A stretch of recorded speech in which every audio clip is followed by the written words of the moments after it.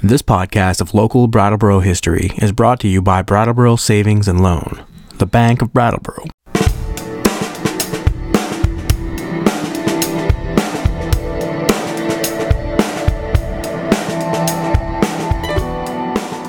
Ten years ago this week, the Brattleboro Farmers Market announced it would be purchasing the Creamery property in an effort to expand accessibility and parking areas. The Brattleboro Creamery began in 1887 and was a way for local dairy farmers to earn a premium for the milk they produced. By carting the milk to the local creamery in Centerville, the butter produced earned about 10 cents more per pound than the butter made when the milk was shipped by train to the Boston area and then made into butter. By joining together to form the Brattleboro Cooperative Creamery, over 20 local dairy farmers were able to produce over 100 pounds of butter a day and earn a premium price for their product. As time went on, production increased and farmers benefited from the Creamery Cooperative. The Brattleboro Farmers Market continues the Creamery idea of individual farmers joining together to sell agricultural products locally. There are more than 50 farmers and businesses who sell locally produced agricultural products, crafts, and ethnic foods at the market. The market operates every weekend from May through October on about 5 acres of land between the Creamery Bridge and the oldest known house in Brattleboro, the red Cape Cod-style house on Western Avenue built in the 1760s. The farmers market began in the early 1970s and is considered one of the best in Vermont. The Creamery Bridge was built over the Whetstone Brook in 1879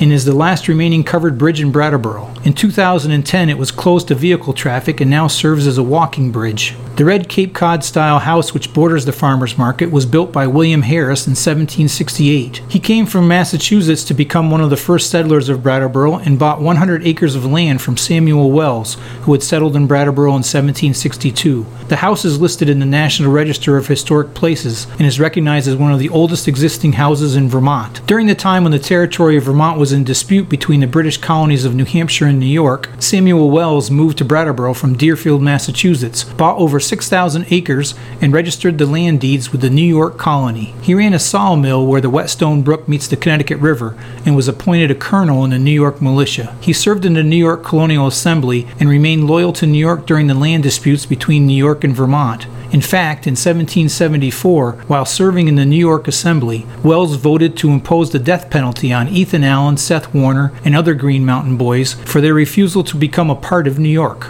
During the Revolutionary War, Wells was a loyalist and supported the Crown of England over the colonists. In 1783, he was accused of spying for the English and smuggling rebel military information to the British in Canada. Wells' children received 1,200 acres of land in Canada for their father's loyalty to England during the Revolutionary War.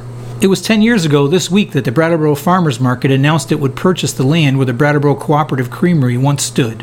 The Creamery began in 1887 as a way for farmers to join together to sell their agricultural products locally. Earlier, this land was part of the farm property owned by the family who built the oldest remaining house in Brattleboro in 1768. Before the land was split off into a 100-acre farm, it was owned by one of the first European settlers of Brattleboro, Samuel Wells, a contrary man who remained loyal to New York during the establishment of Vermont as an independent republic, and loyal to England during the American Revolution. The Brattleboro Farmers Market is a vibrant reminder of the collective agricultural heritage of our region.